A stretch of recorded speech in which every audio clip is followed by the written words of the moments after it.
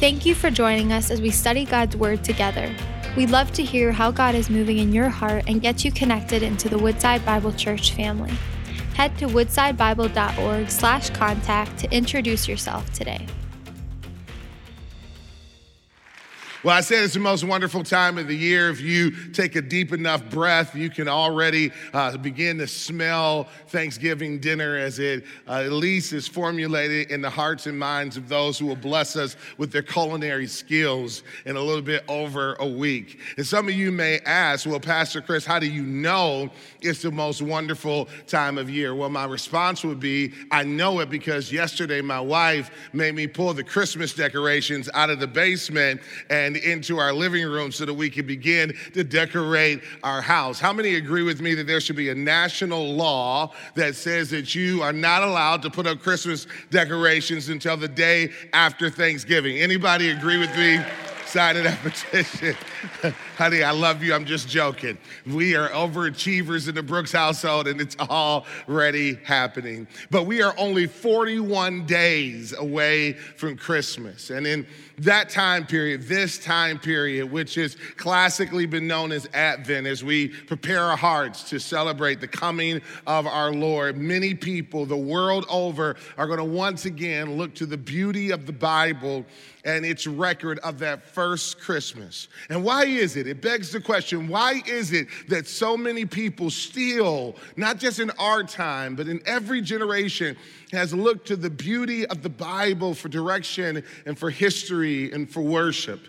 I think the answer is, in part at least, is because of the brilliant way in which the Bible handles the tensions of life. Now, we all know that life presents us with tensions. And what is a tension? It is when two things that seem to be paradoxical in nature, contradictory in nature, at least to our thinking, are held as both simultaneously being true. And the Bible does a great job in helping us to understand both sin and salvation, both fallenness and redemption, both death and resurrection. It doesn't cancel out one in order to affirm the other. It doesn't pretend like one doesn't exist and the other does. They're presented to us as a tension that we have to hold as true because the same Bible that we read about one tells and affirms of the other.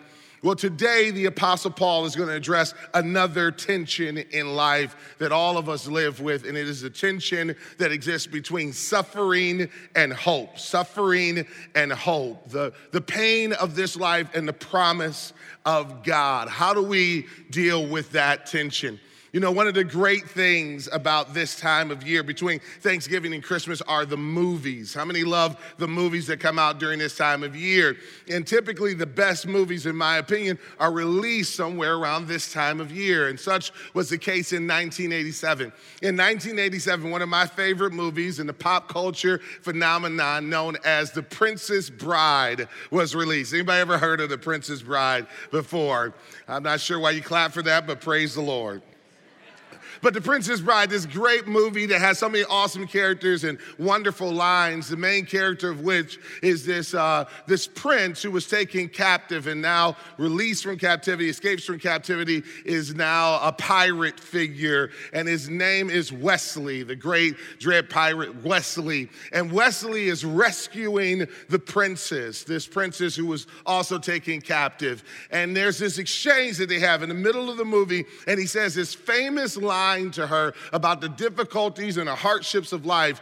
He says, "Life is pain, Your Highness, and anyone who tells you differently is trying to sell you something." Think about the soberness of those words, that life is pain, Your Highness. We cannot deny the pain of life, and nor does the Bible deny the pain of life. The Bible does not deny both the pains that come through nature and through the fallenness of our physical bodies. The Bible affirms that there are both hurricanes and heartaches, that there is both decay and depression, that there is all of the fallenness and brokenness and pain of this world. But is pain the only story presented to us? The answer is no. As we look to the Word of God today, I want you to turn to Romans chapter 8.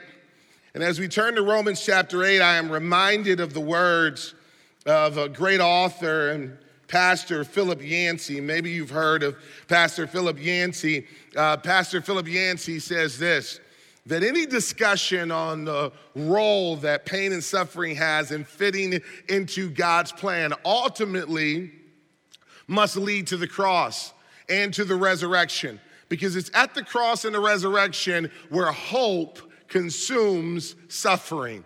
Here's the promise of Scripture that we're going to see today, is that although pain is real, the promise of God is that one day that hope is going to consume our suffering, that one day God's glory is going to prevail over our pain. We're going to be looking at verses 18 through 25 today, and what we're going to see is that this present suffering will give way to future glory. Now, Paul starts with creation, and he looks at the fallenness of creation, and what he wants us to know is that creation groans with this desire to be fully restored. It's groaning in hopes for full restoration. And he starts with these words in verse number 18. For I consider that the sufferings of this present time are not worth comparing with the glory that is to be revealed to us. The Apostle Paul looks at his present suffering, and he says that my present suffering, your present suffering, it is real.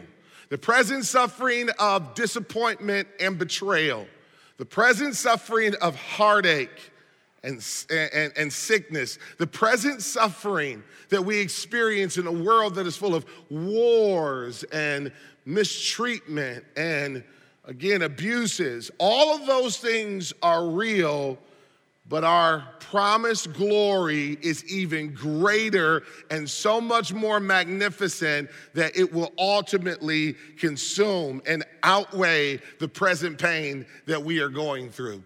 Now, I love the word that he starts off with, this phrase, for I consider. If you look at the Old English KJV, it says, I reckon. Now, I reckon is not a phrase that we use in our current contemporary language. It probably is not a phrase that you are familiar with unless you had a grandparent from the South. If you had a grandparent from the South, you probably heard I reckon a lot. I reckon this or I reckon that.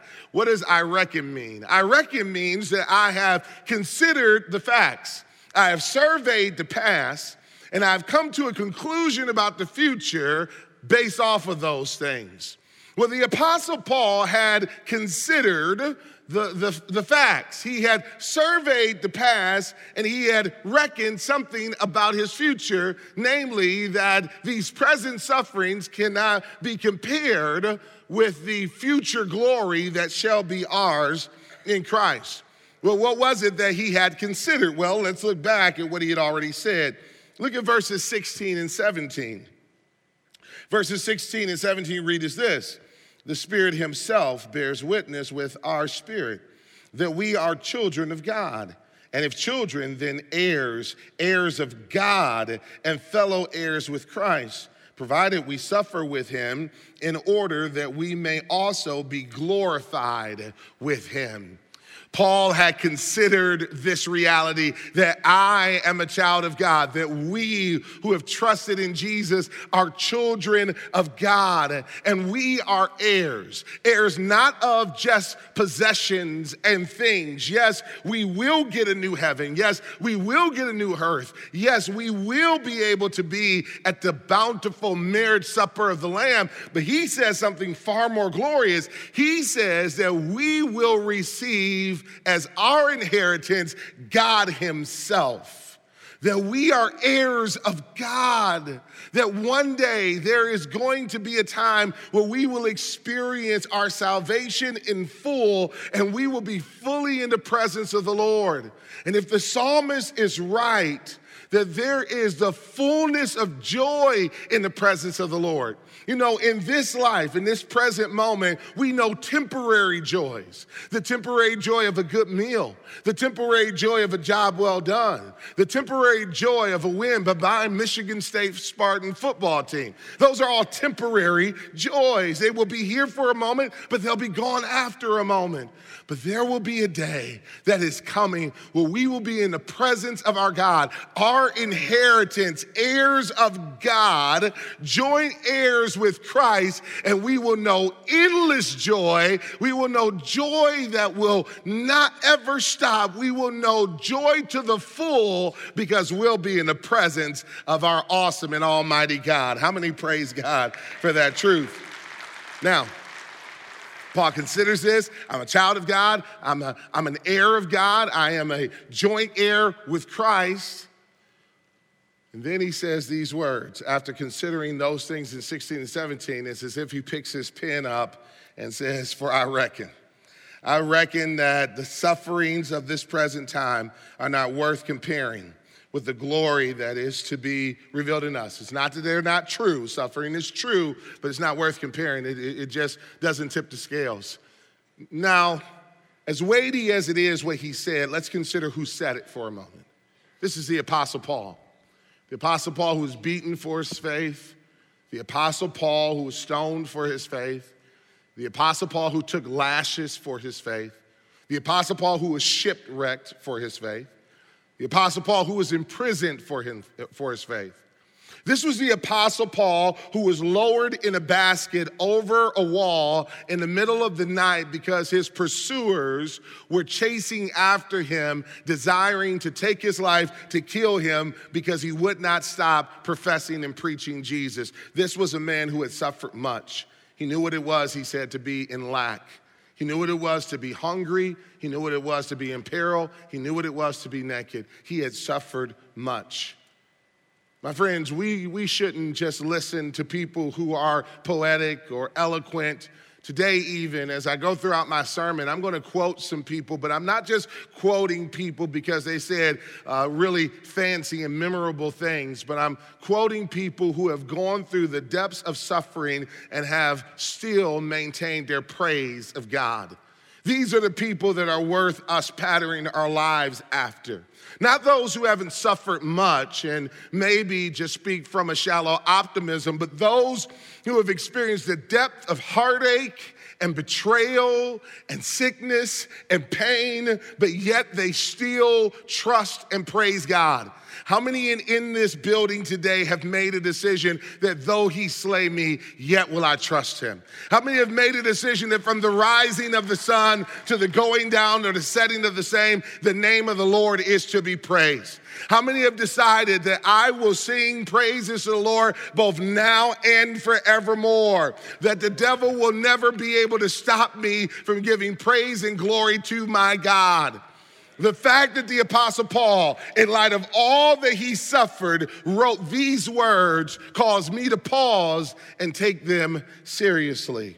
For I consider that the sufferings of this present time, the imprisonments, the stonings, the lashes, the beatings, the shipwrecks, the betrayals, all of this is not worth comparing with the glory that is to be revealed to us. Why?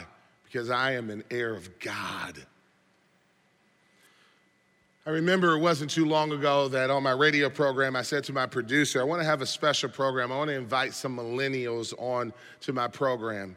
So we had a round table. It was 4 millennial students from Moody that were invited to ask anything. They could ask any question, no holds barred. And there was this young lady, 19, 20 years old, student at Moody that asked a question that still to this day marks my thinking and my soul. She asked a very simple question, and that is, why would anyone get married?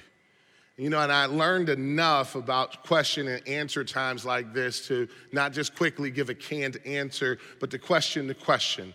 To ask the questioner, why are you asking this question? So I asked her, why are you asking this question? She says, because no one in my family has ever been married, and I have never heard anyone say anything good about marriage. So what about your parents? Surely they were married. She says, no, they had me and my siblings, but they never got married. What about your grandparents? No, they had kids together, but they never got married. No one in my family has ever gotten married, and they have only had bad things to say. And my response to her is that, you know what? They're right in part, and here's where they're right. They're right that marriage is difficult, that there are days where marriage is hard. There are days when you wake up and your feelings don't feel like being married. Now, if that's you and you're here with your spouse, just look straight ahead. They will never know that that's how you feel sometimes. But let me tell you why I, at least, am married. It is because of the overwhelming joy, in spite of the bad days, that I get to do life with her. The fact that I get the privilege of being able to experience a relationship with my wife each and every day is so far beyond the difficult and challenging days. Yes, there are difficult and challenging days, but the beauty of being in a relationship with my wife makes those difficult days not only not memorable, but not worth comparing to the glory of being with her. And I know that I run a risk by saying that, because there may be some that are in here that are in marriages that have never experienced that to the depth. And I pray that one of the things that God will do through the gospel and the presence of Christ is bless your marriage that way. But some of you know what I'm talking about. The glory of marriage is being with that person. Well, likewise, Paul, looking at his present suffering, says it is not even worth comparing to the glory of knowing him, that I get to have him in my life, that he is Emmanuel, God with us. It far surpasses and outweighs any suffering that I will endure. It's not that the bad days don't come, but he is greater than the bad days. How many agree with that truth? And then Paul turns his attention to the groaning of creation. He says, for creation awaits with eager longing for the revealing of the sons of God. For the creation was subjected to futility, not willingly, but because of him who subjected it, in hope that the creation itself will be set free from its bondage to corruption and obtain the freedom of the glory of the children of God. For we know that the whole creation has been groaning together in the pains of childbirth until now. Paul does something extraordinarily profound. He gives us the answer for why suffering. Why is there evil in the world? And he looks at natural evil first, nature. Why are there earthquakes and famines? Why is there droughts? Why are there hurricanes and storms and tornadoes and snow and sleet? Why is all of this happening? Why is there so much brokenness in creation? He says the answer is Genesis 3. Now you remember Genesis 3, don't you? Genesis 3 comes after Genesis 1. Isn't that profound? Now in Genesis 1, we see this all-wise God making creation perfectly.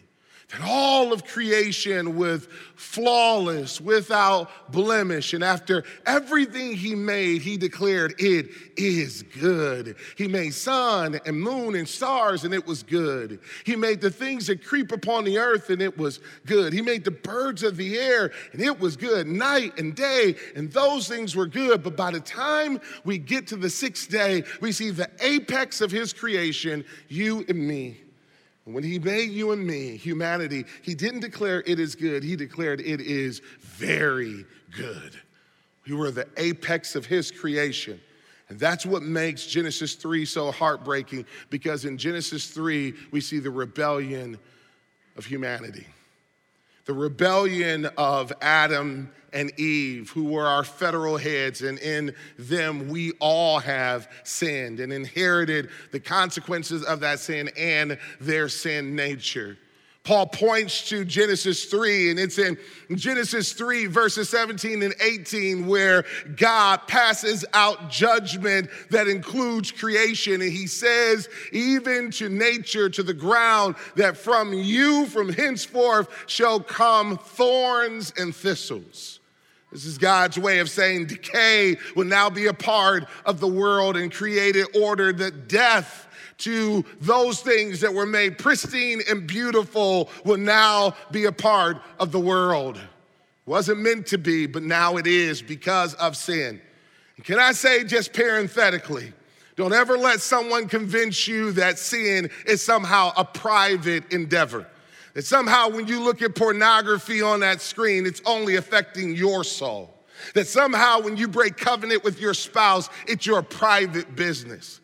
That somehow when you cheat or lie or rebel against what is right or true, that somehow you're only affecting you. Nothing could be further from the truth. Sin always spills over. It always touches more than just you. It is always a public thing. When covenants are broken between spouses, it multiplies the distrust that we see among people throughout the church and even society. And when sin is spilling over, it touches, yes, even creation.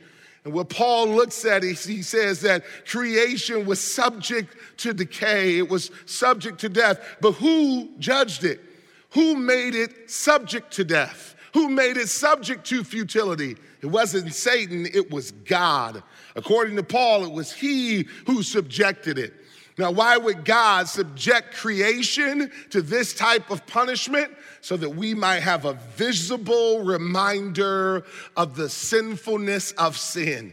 Because you and I, we are prone to forget that sin is deadly and destructive. But every time we see a hurricane, every time we see storms come through our community and flood our basements, every time we see the earthquake, every time we see the world disrupted, it is a reminder to us of the effects of sin. And it is a call to us to repent, to long for God, and to cry out, to groan, as he says, for the restoration of the world that will happen at the return of the Lord.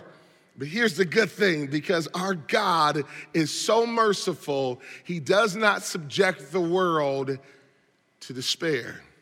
He does not punish the world and give us nothing but hopelessness. But notice what he says in verse number 20. He subjected it in hope.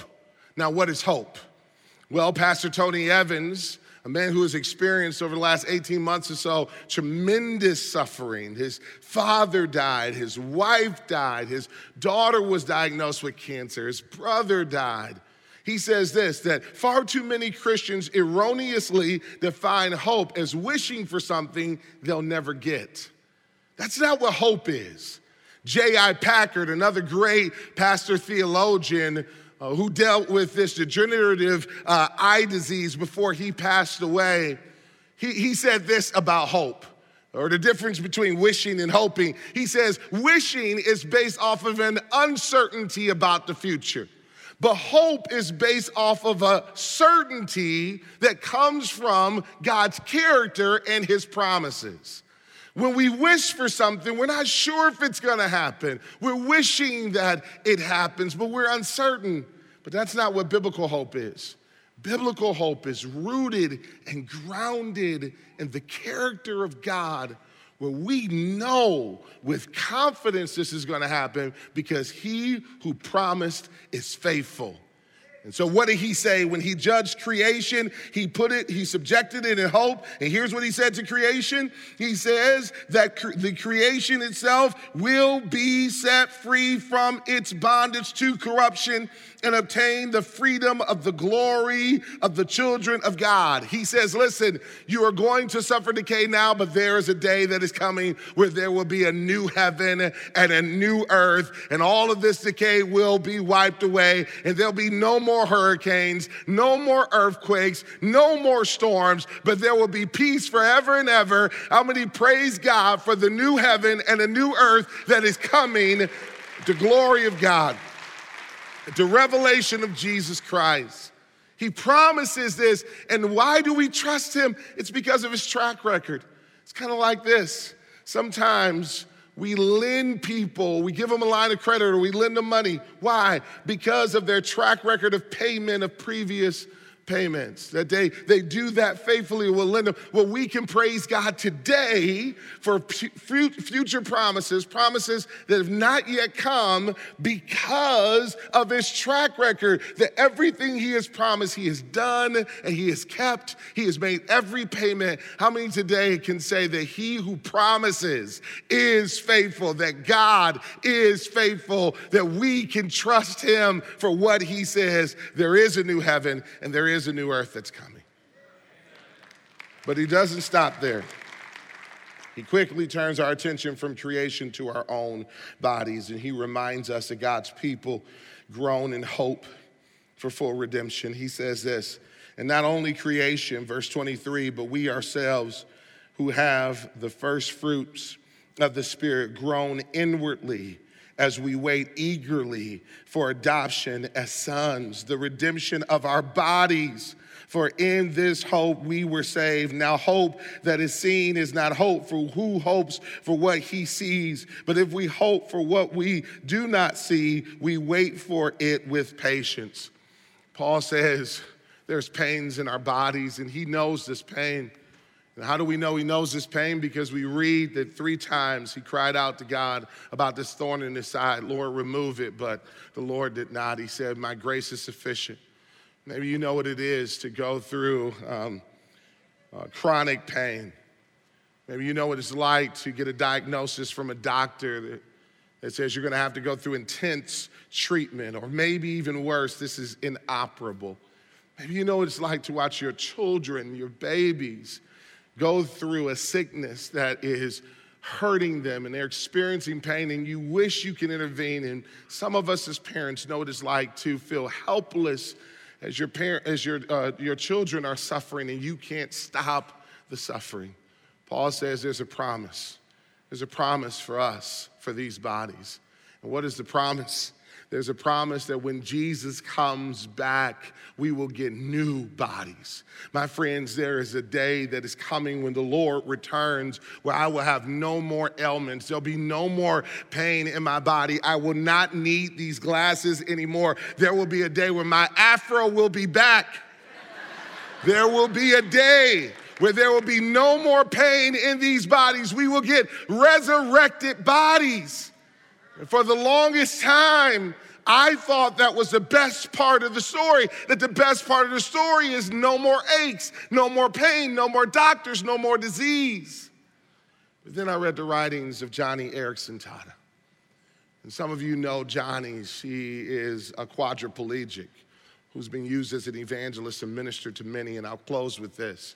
Recently, she celebrated the 50th anniversary of her ministry, 50 years of being a quadriplegic, not having use of her limbs. And she wrote an article to her supporters, and it was simply entitled, Why I Long for a Glorified Body. And what she said was profound.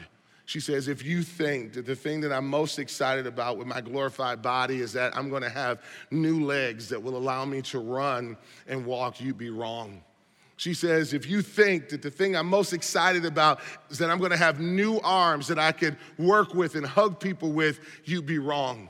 She says, the thing that I am most excited about when I consider my glorified body is that I'm gonna have a new heart that won't sin against God anymore, a new heart that won't betray his word, a new heart that won't mistreat people, a new heart that won't be full of pride or jealousies or envies. The greatest part about our glorified bodies is that God is going to give us new hearts. And why is that important? It was because with our hearts we sinned against him. And all the suffering of the world, the origin story of the suffering of creation and our bodies is sin. And if we get new hearts, we deal with the suffering problem. If you want to deal with suffering in your life and in the world, cry out to him who is able to give you a new heart. And there is only one that can give you and I the new hearts we need, and his name is Jesus. And when you put your trust in him, there is a great promise ahead. It is far greater than anything this world can offer. It is a promise of a new heaven, a new earth, new bodies, but most importantly, above it all, a new heart that will be trusting and loving God forever and ever and ever. And maybe today you long for that new heart. Maybe today you say, I am tired of my life being ripped apart because of the evilness of my own heart. Trust in Jesus, because he alone can save us and give us new hearts, and he promises that he will. How many praise God for his truth? Amen. I want to invite you to stand with me. We're going to close in worship today. We're going to be reminded today of our God and how great he is, because there's nothing that compares to him. And if today you want to give your life to Jesus, know that there'll be people here to pray with you. And if you're online, just simply type the word connect in your comment box. Let's pray. Father, I pray that today that your word would be so branded on our hearts that in spite of the suffering of this present moment, that we will be able to praise and rejoice in you, because you are worthy of it all, and there is nothing that compares to our great God. And it's in Jesus' mighty and matchless name we pray. And all God's people said with a loud voice, amen and amen. Come on and give God praise. Thank you for joining us as we study God's Word together. We'd love to hear how God is moving in your heart and get you connected into the Woodside Bible Church family. Head to woodsidebible.org/contact to introduce yourself today.